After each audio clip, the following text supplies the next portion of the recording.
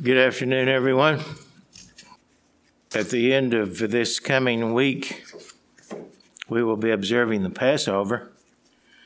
And so we begin another cycle of the annual festivals of God, which begins with the Passover, which is the first of the 7 annual festivals. And the festivals of God include the weekly Sabbath and these annual festivals. We might ask, why were they given? Why were they given? They were given essentially for 2 basic reasons. First of all, to keep us continually reminded of God's grace extended through His plan of salvation for mankind, and also to keep us mindful of our obligation to obey God's gracious laws.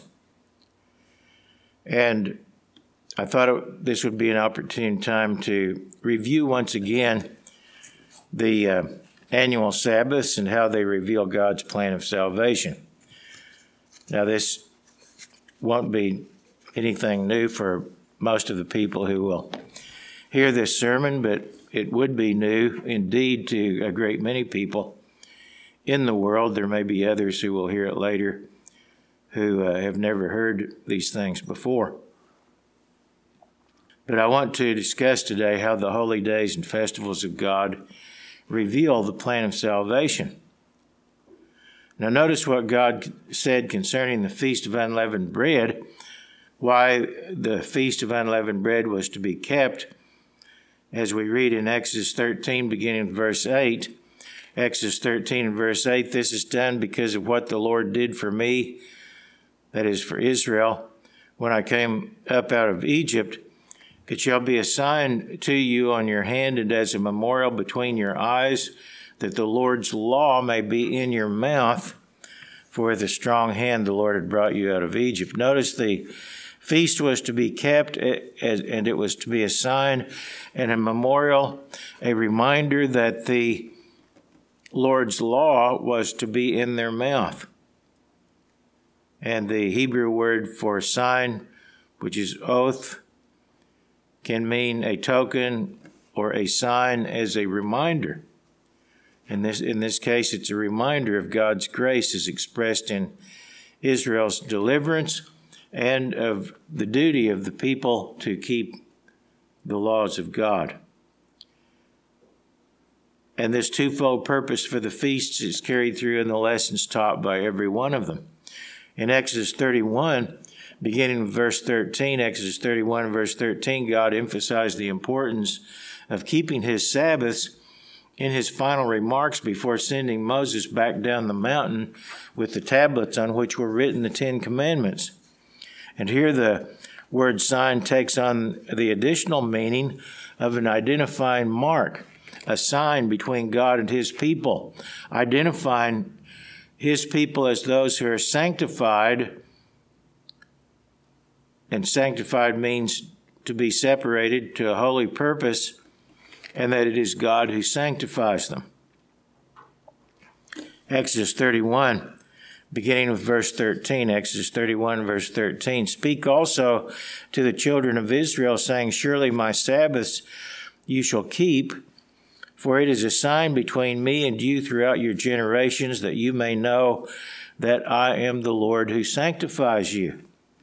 Notice they were to keep the Sabbaths, to keep them mindful of the fact that they are sanctified by God. And he went on to say, "You shall keep the Sabbath, therefore it is holy to you. Everyone who profanes it shall surely be put to death. For whoever does any work on it, that person shall be cut off from among his people.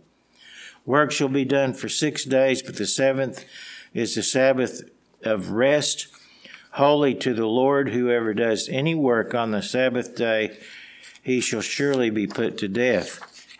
Therefore the children of Israel shall keep the Sabbath, to observe the Sabbath throughout their generations as a perpetual covenant."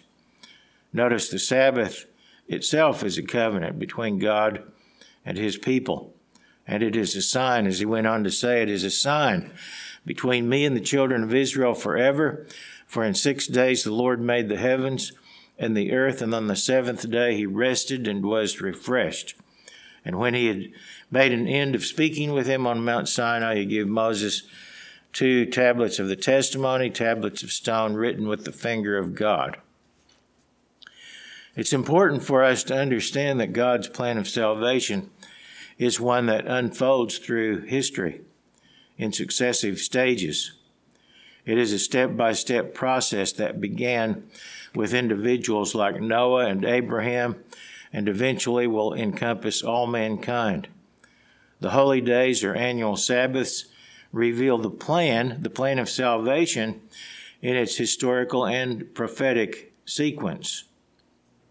In Colossians chapter 2, beginning in verse 16, and this is from Green's literal translation, we read, this is Colossians 2, verse 16, "Do not let anyone judge you in eating or in drinking, or in respect of a feast or the new moon or of Sabbaths, which are a shadow of things coming things, but the body is of Christ."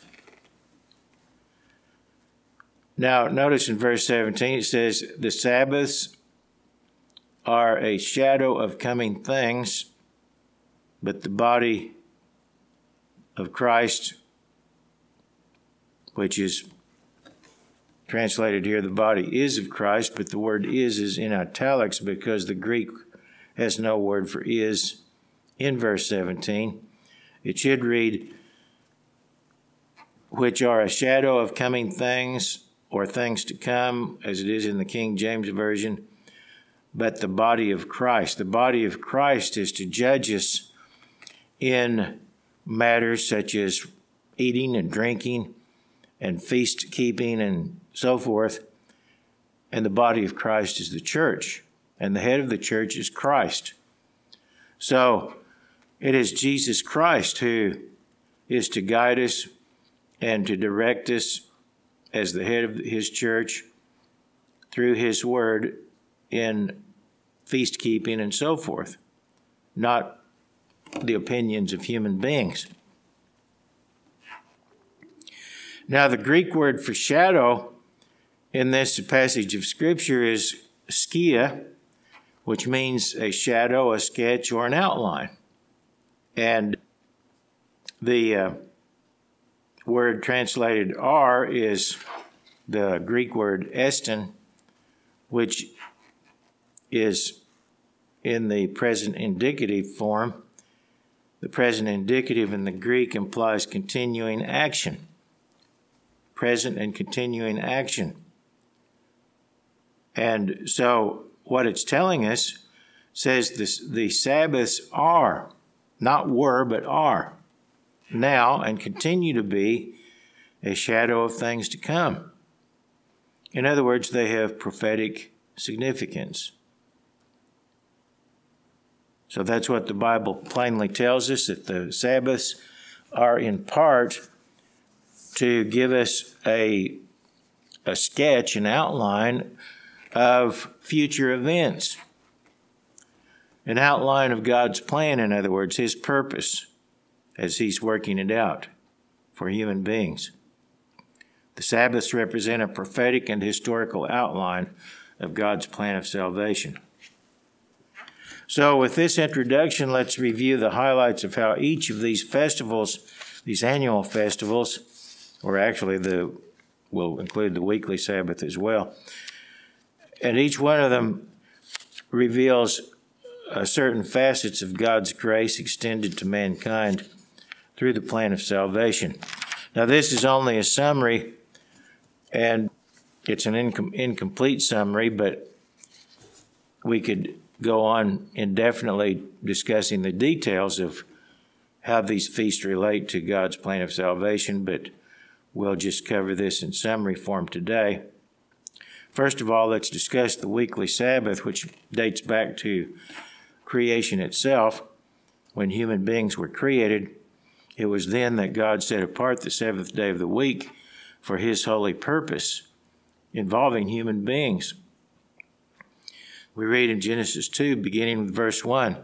Genesis 2 and verse 1, thus the heavens and the earth and all the host of them were finished. And on the seventh day God ended his work which he had done, and rested on the seventh day from all his work which he had done.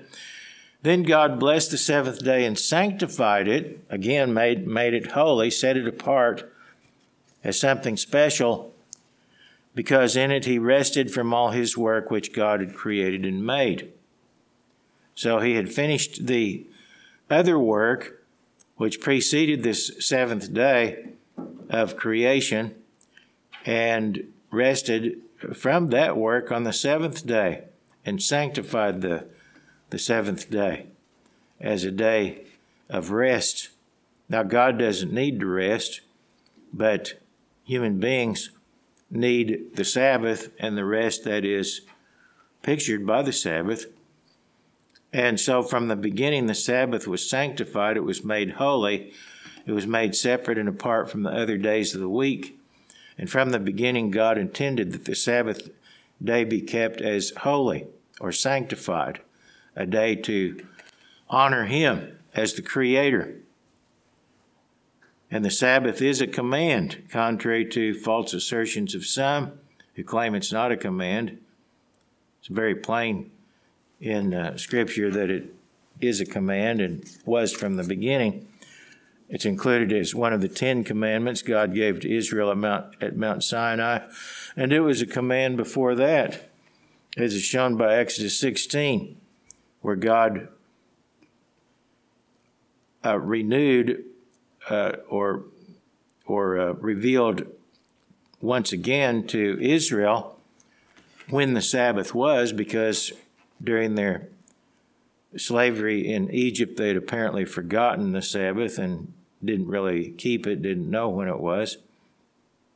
So they had to be shown when the commandment was to be kept, or when the Sabbath was to be kept, which was done, as we read in Exodus 16, which was before Israel got to Mount Sinai and the 10 Commandments were given.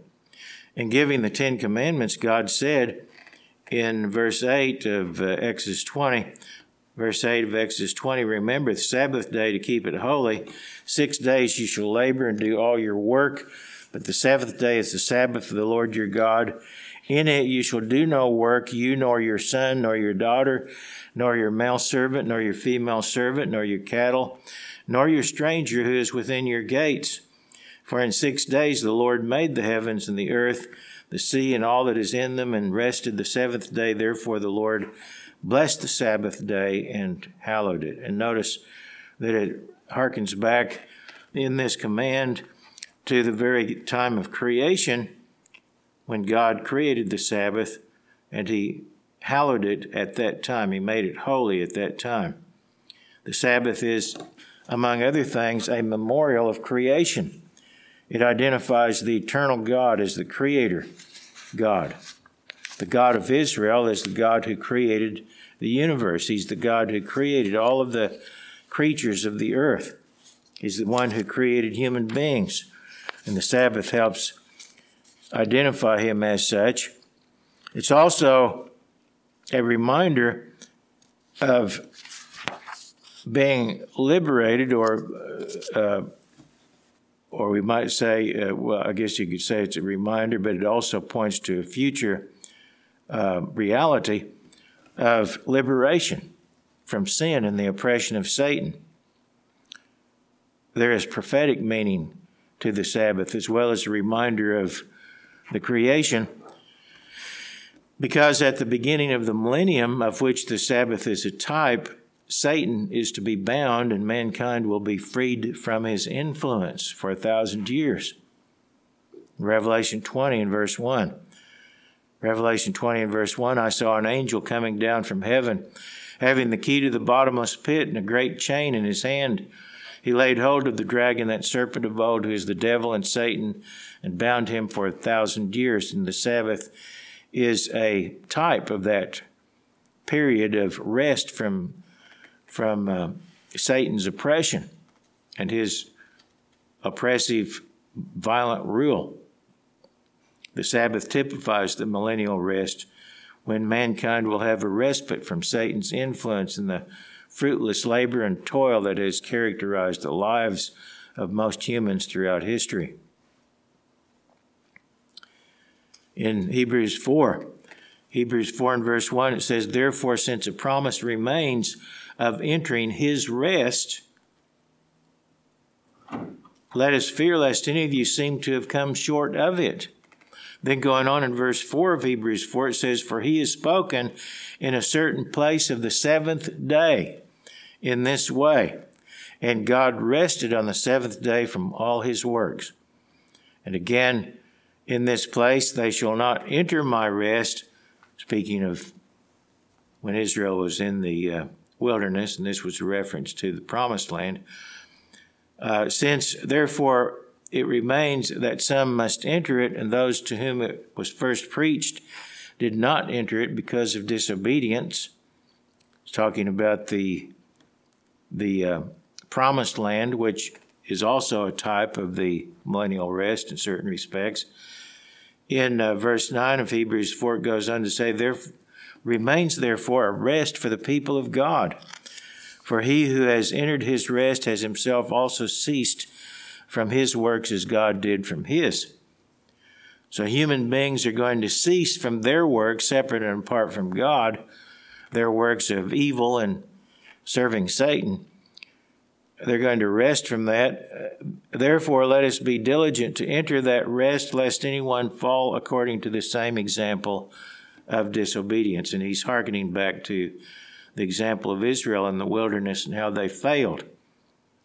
And the word translated rest in verse 9 here, Hebrews verse 9, where it says, "There remains therefore a rest for the people of God," the word translated rest is sabbatismos, the Greek word, which means Sabbath keeping.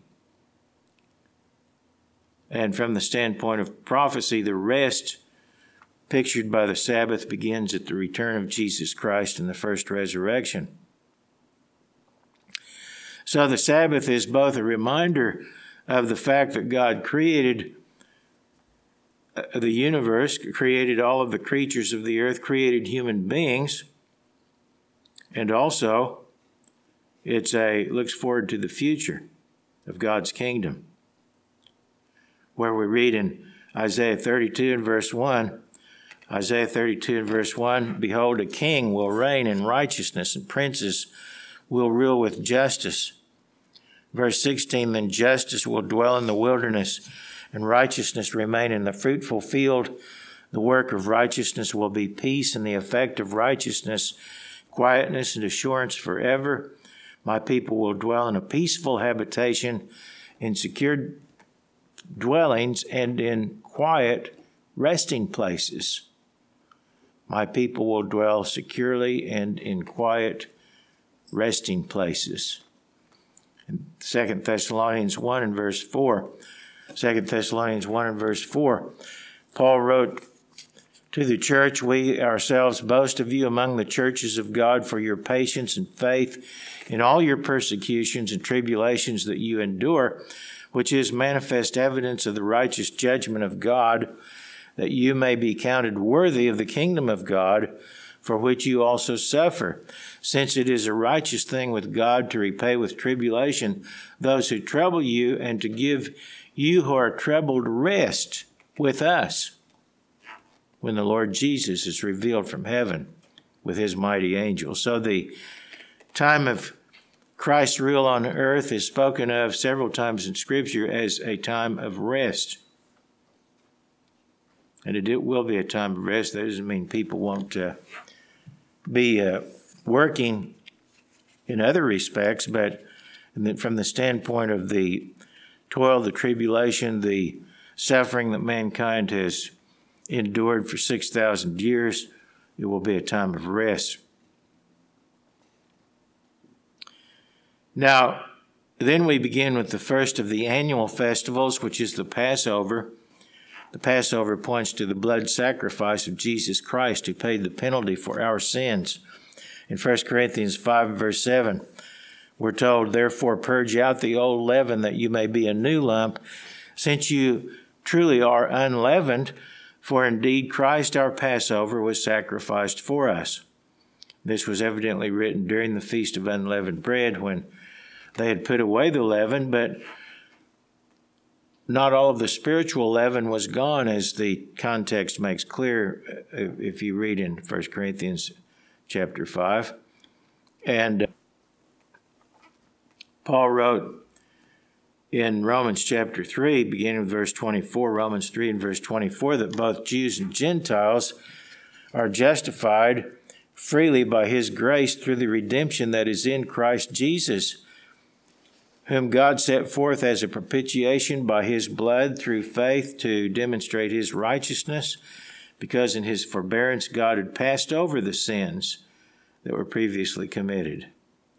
Notice, in connection with Christ's sacrifice, God passes over our sins to demonstrate at the present time his righteousness, that he might be just and the justifier of the one who has faith in Jesus.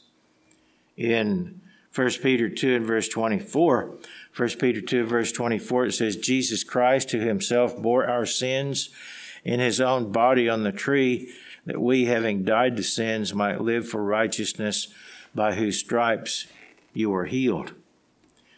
Until we are covered by the blood of Jesus Christ through repentance, our sins are covered through the blood of Christ, through repentance and faith. Until that time, we are under the death penalty, every one of us, because of our sins. In Ephesians 2 and verse 1, it says, you he made alive who were dead in trespasses and sins, in which you once walked according to the course of the world, according to the prince of the power of the air, the spirit who now works in the sons of disobedience, among whom also we all once conducted ourselves in the lusts of our flesh, fulfilling the desires of the flesh and mind, and were by nature children of wrath, just as the others. But God, who is rich in mercy, because of his great love with which he loved us, even when we were dead in trespasses, made us alive together with Christ. By grace you have been saved, or are being saved. And we've all earned the death penalty through our sins. You might remember the scripture we read earlier, where God said anyone who works on the Sabbath is to be put to death. Breaking the Sabbath garners the death penalty, as breaking any of God's laws. The wages of sin is death, we are told. And all of us, through sin, are worthy of death, but we can escape that penalty by having our sins forgiven by God through the blood of Jesus Christ, who paid the penalty for our sins through his suffering and death. That's what the Passover pictures. Then, immediately on the heels of the Passover is the Feast of Unleavened Bread, which symbolizes our walk with God as we struggle to put off sin and put on the new man in Christ. Israel left Egypt following God. God led them through the wilderness, and they walked wherever God led. And that's what we're to do spiritually. Effort and faith is required for us to follow God. Salvation is a gift, but it is not a gift free of commitment, sacrifice, faith, and being willing to obey God. Salvation requires perseverance in faith toward God. We're told in 1 Corinthians 5, verse 7, 1 Corinthians 5, beginning verse 7, therefore purge out the old leaven, that you may be a new lump, since you truly are unleavened, for indeed Christ our Passover was sacrificed for us. So here we see the Feast of Unleavened Bread and Passover spoken of in the same breath, so to speak, because they go together. Therefore, let us keep the feast not with old leaven, nor with the leaven of malice and wickedness, but with the unleavened bread of sincerity and truth. So unleavened bread pictures us putting sin out of our lives, overcoming sin as we follow Jesus Christ. In Ephesians 4 and verse 17, this I say, therefore, and testify in the Lord, that you should no longer walk as the rest of the Gentiles walk in the futility of their mind. We're not to walk as the rest of the world is walking. We're not to go down that path. We're to follow a different way of life. In verse 20 of Ephesians 4, it goes on to say, you have not so learned Christ, if indeed you have heard him and have been taught by him, as the truth is in Jesus, that you put off concerning your former conduct the old man which grows corrupt according to the deceitful lusts, and be renewed in the spirit of your mind, and that you put on the new man which was created according to God in true righteousness and holiness. In Colossians 3 and verse 1, it tells us, if you were raised with Christ, and this is what is pictured by baptism, being the old man dying to the flesh, being buried in the water of baptism, and then being raised up a new person. In whom dwells the Spirit of God. And it represents a new way of life that we're to pursue following baptism. And so he says, if you are raised up with Christ, seek those things which are above, where Christ is sitting at the right hand of God. And set your mind on things above, not on things of the earth. In other words, we're to be motivated by an awareness of God's laws and how to live according to his will. For you died, and your life is hidden with Christ in God. When Christ, who is our life, appears, then you also will appear with him in glory. Therefore put to death your members which are on the earth, fornication, uncleanness, passion, evil desire, covetousness, which is idolatry.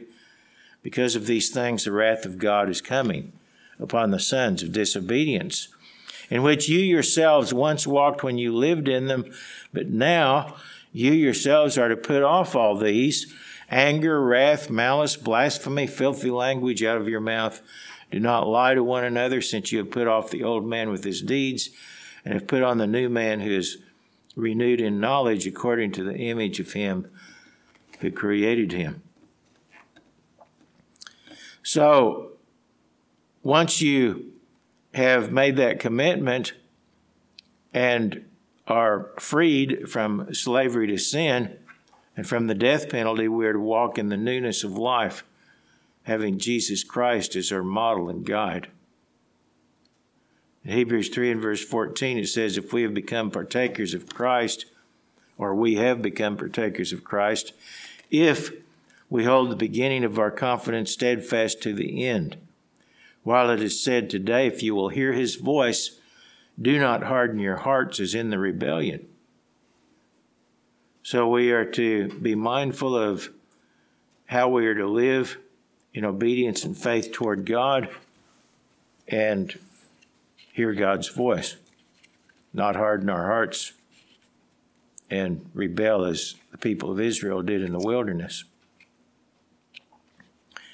The next feast in the series of annual festivals is Pentecost, which symbolizes the first fruits of God's Spirit.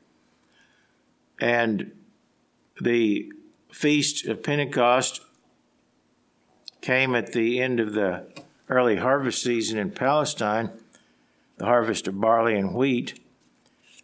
And the New Testament church was founded on the day of Pentecost, following the death and resurrection of Jesus Christ. It's very likely also that the Old Covenant with Israel was sealed on the day of Pentecost as well. Now, Those who have been truly converted and remain faithful in this age from Adam to the time of Christ's second coming are the first fruits of God. And they are destined to be in the first resurrection, which will come at the end of this age and the beginning of a new age. And so all the faithful of God who have lived and died during that period, or including those who are living at the time of Christ's second coming, are to be in that resurrection. In Romans 8, verse 18, Paul wrote, "I consider that the sufferings of this present time are not worthy to be compared with the glory which shall be revealed in us. For the earnest expectation of the creation eagerly waits for the revealing of the sons of God. For the creation was subjected to futility not willingly, but because of him who subjected it in hope. Because the creation itself also will be delivered from the bondage of corruption into the glorious liberty of the sons of God. For we know that the whole creation groans and labors with birth pangs together until now. Not only that, but we also who have the first fruits of the Spirit, even we ourselves groan within ourselves, eagerly waiting for the adoption, the redemption of our body." Now, the first fruits of the Spirit imply that there will be others to follow who also have fruits of the Spirit, but those in this age have the first fruits of the Spirit. Just as the early harvest is the first fruits of the harvest season. In James 1 and verse 18, we read, "Of his own will he brought us forth by the word of truth, that we might be a kind of first fruits of his creatures." So again, those who are converted in this age, receive the Spirit of God, and remain faithful are the first fruits in terms of redemption. They're the first ones who will be glorified and made full sons in the kingdom of God in the fullest sense, as they will share God's nature fully. In Revelation 20 and verse 4, we read, "I saw thrones, and they sat on them, and judgment was committed to them. Then I saw the souls of those who had been beheaded for their witness to Jesus and for the word of God, who had not worshipped the beast or his image, and had not received his mark on their foreheads or on their hands, and they lived and reigned with Christ for 1,000 years. But the rest of the dead did not live again until the 1,000 years were finished. This is the first resurrection." Now there are to be a series of resurrections. This is the first resurrection in terms of human beings other than Jesus Christ. We've already read that Christ is the first of the first fruits, so to speak, but these are the first human beings who will be resurrected to eternal life other than Jesus Christ. And it goes on to say, "Blessed and holy is he who has part in the first resurrection. Over such the second death has no power, but they shall be priests of God and of Christ, and shall reign with him for 1,000 years." So Pentecost pictures the gathering of the first fruits during this age, leading up to the time of Jesus Christ. Then comes later in the year the Feast of Trumpets, which points to the time of the second coming of Christ and the first resurrection. In 1 Corinthians 15, verse 20, "But now Christ is risen from the dead and has become the first fruits of those who have fallen asleep. For since by man came death, by man also came the resurrection of the dead. For as in Adam all die, even so in Christ all shall be made alive, but each one in his own order. So there are to be a series of resurrections, and all who have lived and died will be resurrected, but not all at the same time. But first it was, as he says, it's Christ the first fruits. Then afterward, those who are Christ's at his coming. That's what is called the first resurrection, even though it is speaking of the first resurrection of those who follow after Christ's original resurrection, which occurred about 2,000 years ago. Going on in 1 Thessalonians 4 and verse 13. 1 Thessalonians 4 and verse 13, I do not want you to be ignorant, brethren, concerning those who have fallen asleep, and this is a metaphor for death, lest you sorrow as others who have no hope. For if we believe that Jesus died and rose again, even so God will bring with him those who sleep in Jesus. For this I say to you by the word of the Lord, that we who are alive and remain until the coming of the Lord will by no means precede those who are asleep or dead.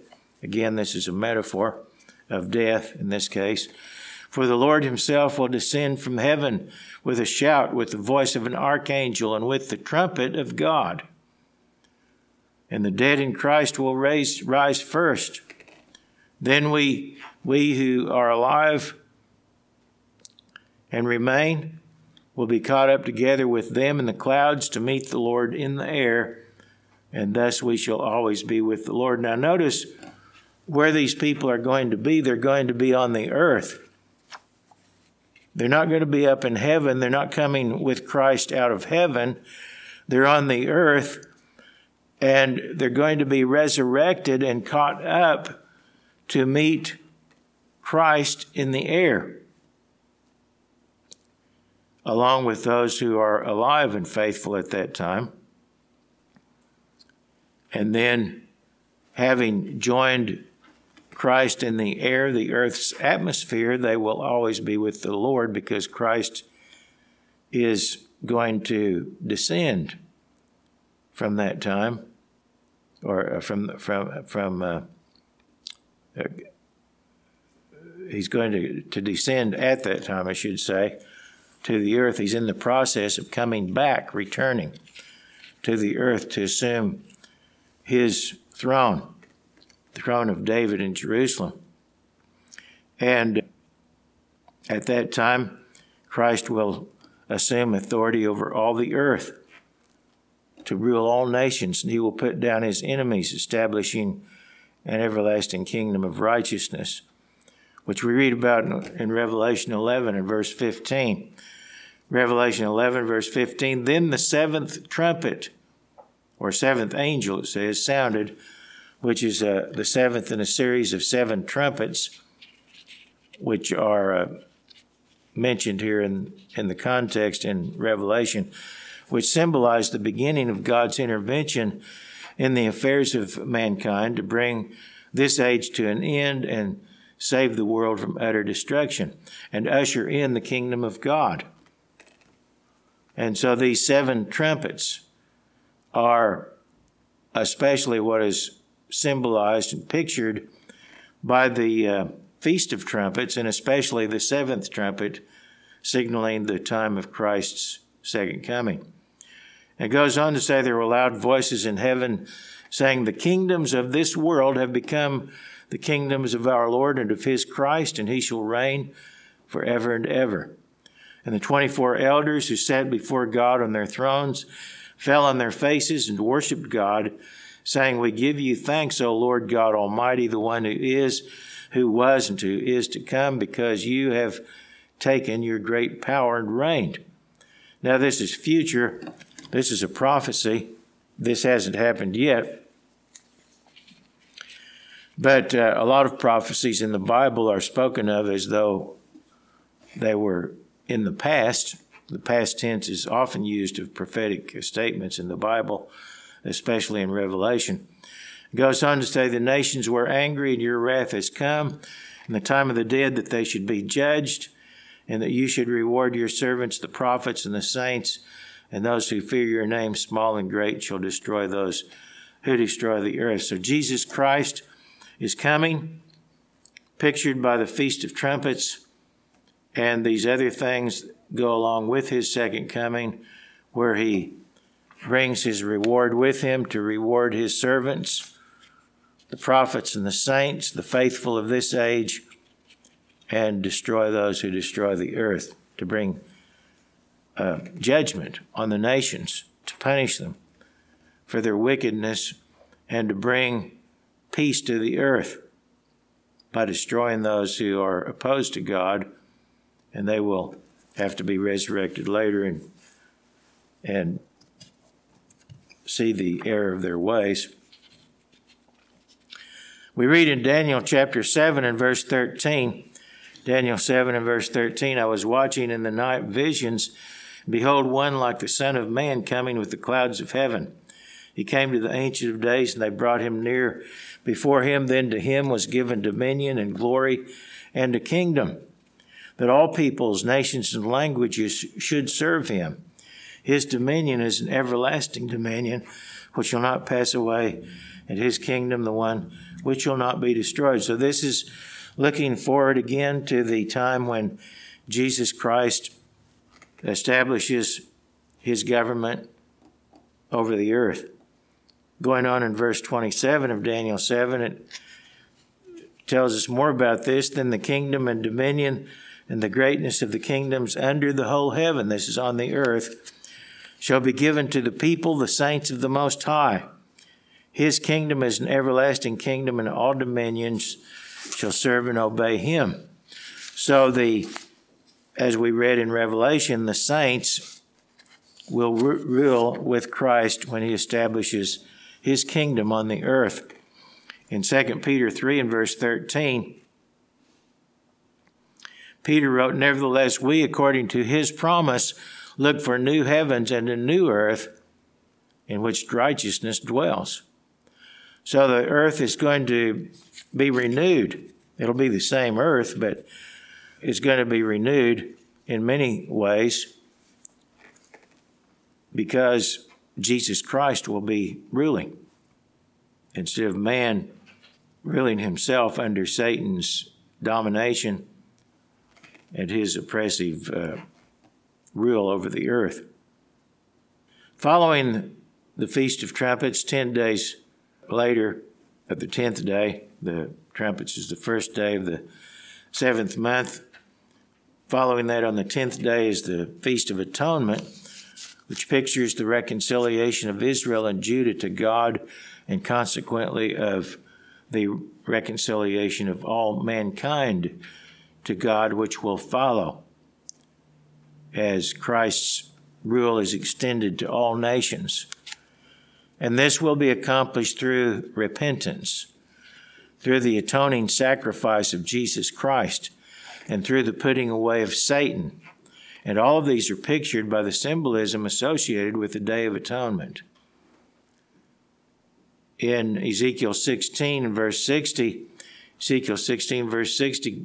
we read, nevertheless, I will remember my covenant with you in the days of your youth, and I will establish an everlasting covenant with you, people of Israel.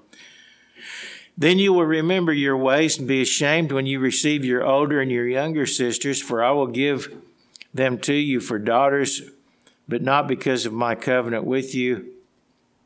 And I will establish my covenant with you. Then you shall know that I am the Lord, that you may remember and be ashamed and never open your mouth any more because of your shame, when I will provide you an atonement for all you have done, says the Lord God. This is speaking of the time when Christ returns and when a new covenant will be established with the people of Israel and Judah, and then ultimately the nations of the earth. In Ezekiel 20 and verse 42, then you shall know that I am the Lord when I bring you into the land of Israel. Israel will have been taken into a brutal captivity. And then those left alive at the end of a period of 3.5 years will be brought out of that captivity and led to the land of Israel by God. And he says, I will bring you to the land of Israel and to the country for which I raised my hand in an oath to give to your fathers, and there you will remember your ways and all your doings with which you were defiled. And you shall loathe yourselves in your own sight because of all the evils that you have committed. You shall know that I am the Lord when I have dealt with you for my name's sake, not according to your wicked ways, nor according to your corrupt doings, O house of Israel, says the Lord God. The Feast of Atonement is actually a fast day. It's a day of fasting and repentance, which pictures the repentance that will be accomplished by the people of Israel after Christ's return, and they have been humbled. They will be brought out of captivity, and they will confess their sins. They will see that their ways were evil, and they will loathe themselves, it says, as they repent because of the evil that they have committed. In Zechariah 12 and verse 10, I will pour out on the house of David and on the inhabitants of Jerusalem the spirit of grace and supplication. Then they will look on me whom they pierced. Yes, they will mourn for him as one mourns for his only son, and grieve for him as one grieves for a firstborn. In that day there shall be a great mourning in Jerusalem, like the mourning at Hadad Rimmon in the plain of Megiddo. So the house of David, which was of the tribe of Judah, and the others of Judah, the Jews will acknowledge Jesus Christ and will mourn because of their rejection of Christ, which occurred when Jesus Christ was crucified. The nation rejected him. The leaders of the nation were instigators of his crucifixion. They were not the only guilty ones. All mankind, in a way, was guilty, but they had their part to play in it. And for the most part, the Jewish people at that time rejected Christ. There were some Jews who were converted at that time, but the majority of the Jews during the apostolic era rejected the gospel, rejected Christ, and have continued to reject Christ from that time to this. And of course, they're not the only ones who've rejected Christ. The whole world pretty much has rejected Christ. But they will be converted at that time, along with others, but they will be among the first to be converted after Christ's coming. In Zechariah 13 and verse 1,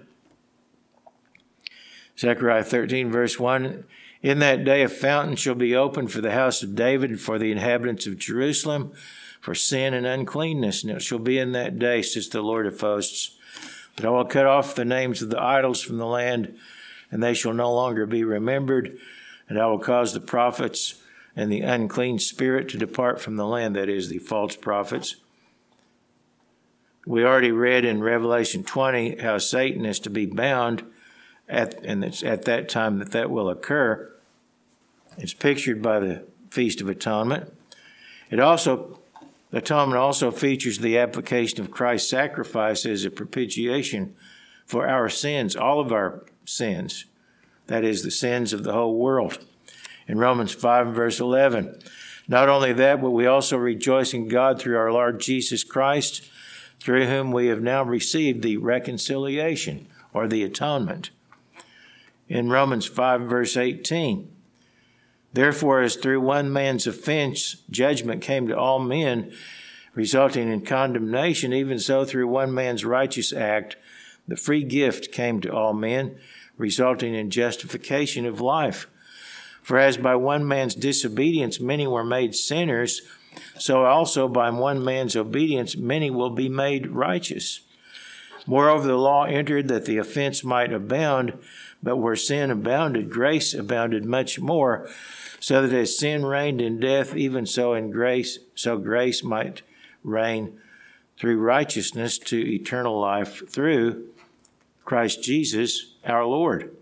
It is through Jesus Christ that man will be reconciled to God through his sacrifice and through his teachings and so forth. Then, following the Feast of Atonement is the Feast of Tabernacles, and the prophetic scenario pictured by the fall holy days begins with a world full of every plague and evil imaginable, a world at the precipice of utter destruction as a result of mankind following his own ways instead of God's. The nations of Israel will have been largely destroyed, and the remnant will be in a brutal captivity.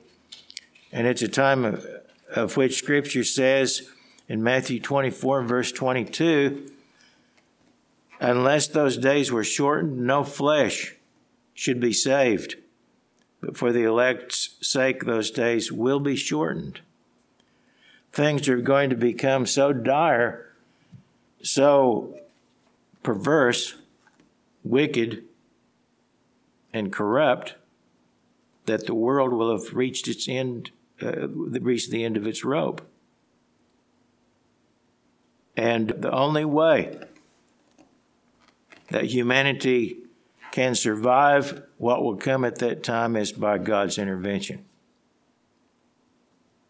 And Jesus Christ is going to intervene just in time to save mankind from himself. Human beings have the capacity now to destroy all life from the face of the earth. And God is not going to allow that to happen. He's going to intervene to keep it from happening. And Jesus Christ is then, when he intervenes, he's going to bring back his people out of captivity to their own land, the people of Israel and Judah. And he will comfort them. He will heal them physically, psychologically, and spiritually. He will teach them his law. He will give them his Holy Spirit so that they can understand it and obey it. He will put an end to oppression, to hunger, to crime, to war, to disease, to all the evils that afflict this world. He will extend his blessings to the Gentiles, who will learn to fear and worship the true God in place of dumb idols. And all the world will rejoice and be glad as every blessing imaginable is poured out on mankind, and God will teach mankind the way of his salvation. And he will remove every tear and every sorrow, and every human being who wants to will be adopted into the family of God. And that's what's pictured by the Feast of Tabernacles. And so we read in Isaiah 52 and verse 7, how beautiful upon the mountains are the feet of him who brings good news, who proclaims peace, who brings glad tidings of good things, who proclaims salvation, who says to Zion, your God reigns. The Feast of Tabernacles pictures the reign of Jesus Christ on the earth, especially the millennial reign of Christ, but it actually goes beyond that in its meaning, but that's an important part of it. The gospel message of God's word is ultimately about peace on earth. The word gospel means good news. And the truth of God's word, even though it covers many different facets of how God works with human beings, ultimately It is the good news of peace on earth, of glad tidings of good things. It's a message of salvation. It's a message of the reign of God. And we read in Isaiah 40 and verse 1, "Comfort, yes, comfort my people, says your God. Speak comfort to Jerusalem and cry out to her that her warfare is ended." Jerusalem has probably been overrun by armies, destroyed by sieges and invasions more than any other single place on the face of the earth. But then God will say, "Speak comfort to Jerusalem and cry out to her that her warfare is ended, that her iniquity is pardoned, for she has received from the Lord's hand double for all her sins. The voice of one crying in the wilderness, prepare the way of the Lord, make straight in the desert a highway for our God. Every valley shall be exalted, and every mountain and hill brought low. The crooked places shall be made straight, and the rough places smooth.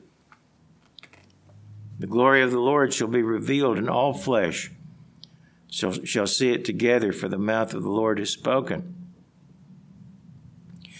So there will be a lot of changes. And as we read, it will be, in a sense, a new earth. The changes will be so profound and so far-reaching that it will be, in many ways, a new earth. The topography of the earth, among other things, as it mentions here, will be changed. But the most important thing is the government will be changed. And justice will prevail in place of injustice. Righteousness will prevail in place of evil. There will be comfort. Iniquity will be pardoned. The crooked will be made straight. The glory of God will be revealed. In Isaiah 40 and verse 9, it says, "O Zion, you who bring good tidings, get up into the high mountain, O Jerusalem, you who bring good tidings. Lift up your voice with strength. Lift it up. Do not be afraid. Say to the cities of Judah, behold your God. Behold, the Lord God shall come with a strong hand, and his arm shall rule for him. Behold, his reward is with him, and his work before him. He will feed his flock like a shepherd. He will gather the lambs with his arm and carry them in his bosom, and gently lead those who are with young." The peoples of the world are like sheep without a shepherd. And Christ spoke especially of the people of Israel. Sheep without a shepherd. The world needs a shepherd to guide it. And so we read in Isaiah 51 and verse 3, Isaiah 51 beginning in verse 3, "The Lord will comfort Zion. He will comfort all her waste places. He will make her wilderness like Eden and her desert like the garden of the Lord. Joy and gladness will be found in it, thanksgiving and the voice of melody. Listen to me, my people, and give ear to me, O my nation. For law will proceed from me, and I will make my justice rest as a light of the peoples. My righteousness is near, my salvation has gone forth. My arms will judge the peoples, the coastlands will wait upon me, and on my arm they will trust. Lift up your eyes to the heavens and look on the earth beneath. For the heavens shall vanish away like smoke, the earth grow old like a garment, but those who dwell in it will die in like manner, but my salvation will be forever, and my righteousness will not be abolished. Listen to me, you who know righteousness, you peoples in whose heart is my law. Do not fear the reproach of men, nor be afraid of their insults, for the moth will eat them up like a garment, and the worm will eat them like wool. But my righteousness will be forever, and my salvation from generation to generation. Ezekiel 11, verse 17, it says, Therefore thus says the Lord God, I will gather you from the peoples, assemble you from the countries, where you've been scattered. I will give you the land of Israel, and they will go there. They will take all its detestable things, all of its abominations from there, and I will give them one heart and one spirit within them. Take the stony heart out of their flesh and give them a heart of flesh, that they may walk in my statutes and keep my judgments and do them, and they shall be my people, and I will be their God. Now, the problem for the last 6,000 years has been the heart of man, influenced by Satan the devil. But God is going to get to the root of the problem. He is going to change the hearts of men, and he is going to put his law into their minds, as we read in Jeremiah 31 and verse 33. This is the covenant that I will make with the house of Israel. After those days, says the Lord, I will put my law in their minds and write it on their hearts, and I will be their God, and they shall be my people. And God will pour out his Spirit on all flesh. As we read in Joel 2 and verse 28, it shall come to pass afterward that I will pour out my Spirit on all flesh. And there are many other blessings associated with the reign of Jesus Christ. And we could go on for the rest of the day reading about it. But God's kingdom is going to be established on the earth, and God is going to dwell with his people forever after that. It says in Isaiah 59 verse 20, Isaiah 59 verse 20, the Redeemer will come to Zion, and to those who turn from transgression in Jacob, says the Lord. As for me, says the Lord, this is my covenant with them. My Spirit, which is upon you, and my words which I have put in your mouth, shall not depart from your mouth, nor from the mouth of your descendants, nor from the mouth of your descendants' descendants, says the Lord, from this time and forevermore. So God's kingdom is going to be established permanently, and God is going to teach mankind his ways and make a change in the nature of human beings, in the sense that God's Spirit will be in them, and they will be yielded to his way of life. Then, following on the heels of the Feast of Tabernacles, is another feast which is the last great day of the feast. And although it's associated directly with the Feast of Tabernacles, it's actually a separate feast with its own meaning. Scripture tells us, let me say first, Scripture doesn't tell us that when you die, you don't really die, you just remain alive in a different place. The Scripture does not tell us that when you die, you go up to heaven to be with God and continue living in heaven. It doesn't tell us that you go to some imaginary place called hell and live there being tortured for eternity. What Scripture tells us is that when you die, you're dead. You have no conscious existence. Your spirit ascends back to God who gave it, but your spirit is not a living entity. It is your spirit. And somehow God retains that as the essence of what you are as a human being. But later on, the Bible tells us everyone who has died will be resurrected. And their spirit will be joined with a new body. We read in 1 Corinthians 15, verse 22, for as in Adam all die, even so in Christ all shall be made alive. but each one in his own order. Every human being, we're all made in the likeness of Adam. We're made of flesh and blood as he was. We're human beings. We're his descendants. And just as Adam died, every human being is destined to die.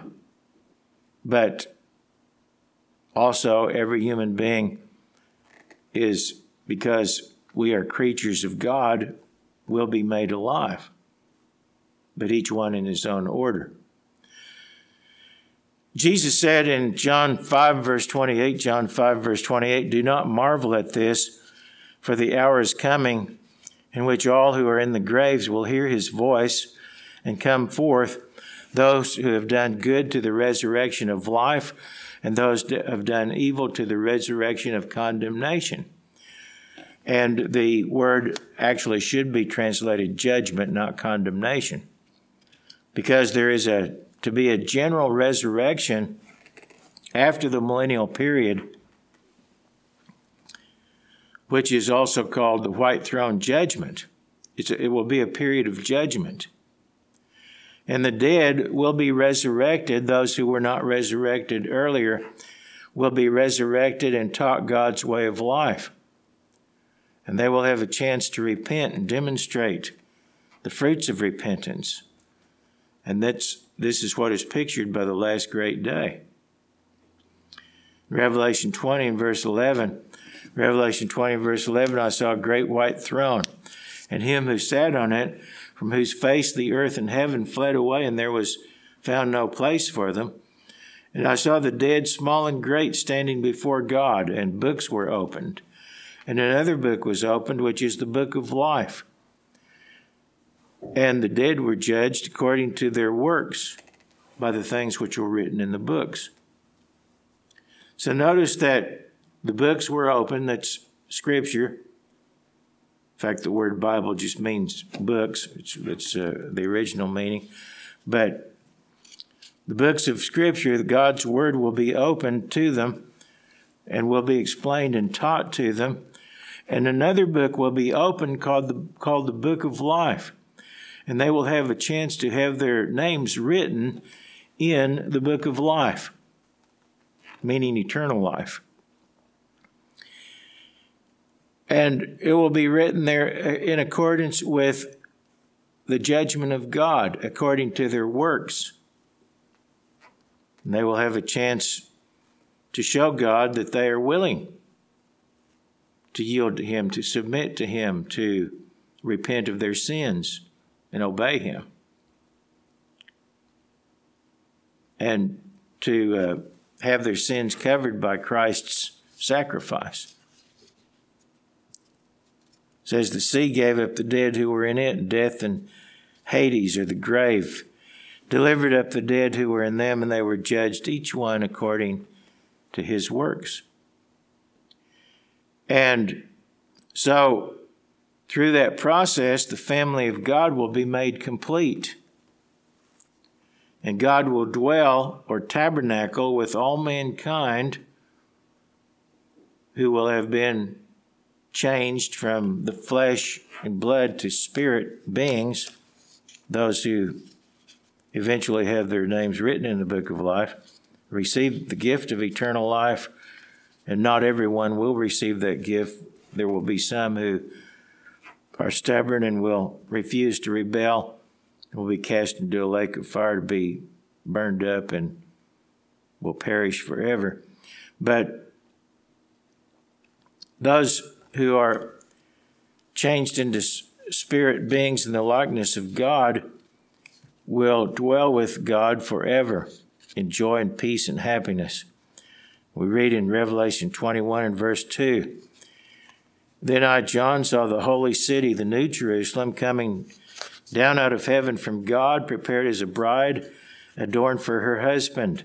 And I heard a loud voice from heaven saying, Behold, the tabernacle of God is with men, and he will dwell with them, and they shall be his people. God himself will be with them and will be their God, and God will wipe away every tear from their eyes. There shall be no more death, nor sorrow, nor crying, There shall be no more pain, for the former things have passed away. All these wonderful promises God makes, including the promise of eternal life, He makes not out of constraint, but out of love. God didn't have to create human beings. He doesn't have to give us a place in His kingdom, but He has envisioned this plan because He is a God of love, and God is full of an abundance of grace toward mankind, His creatures. And the festivals of God teach us about God's plan to make salvation possible for every human being who is willing to repent and learn to love and obey God.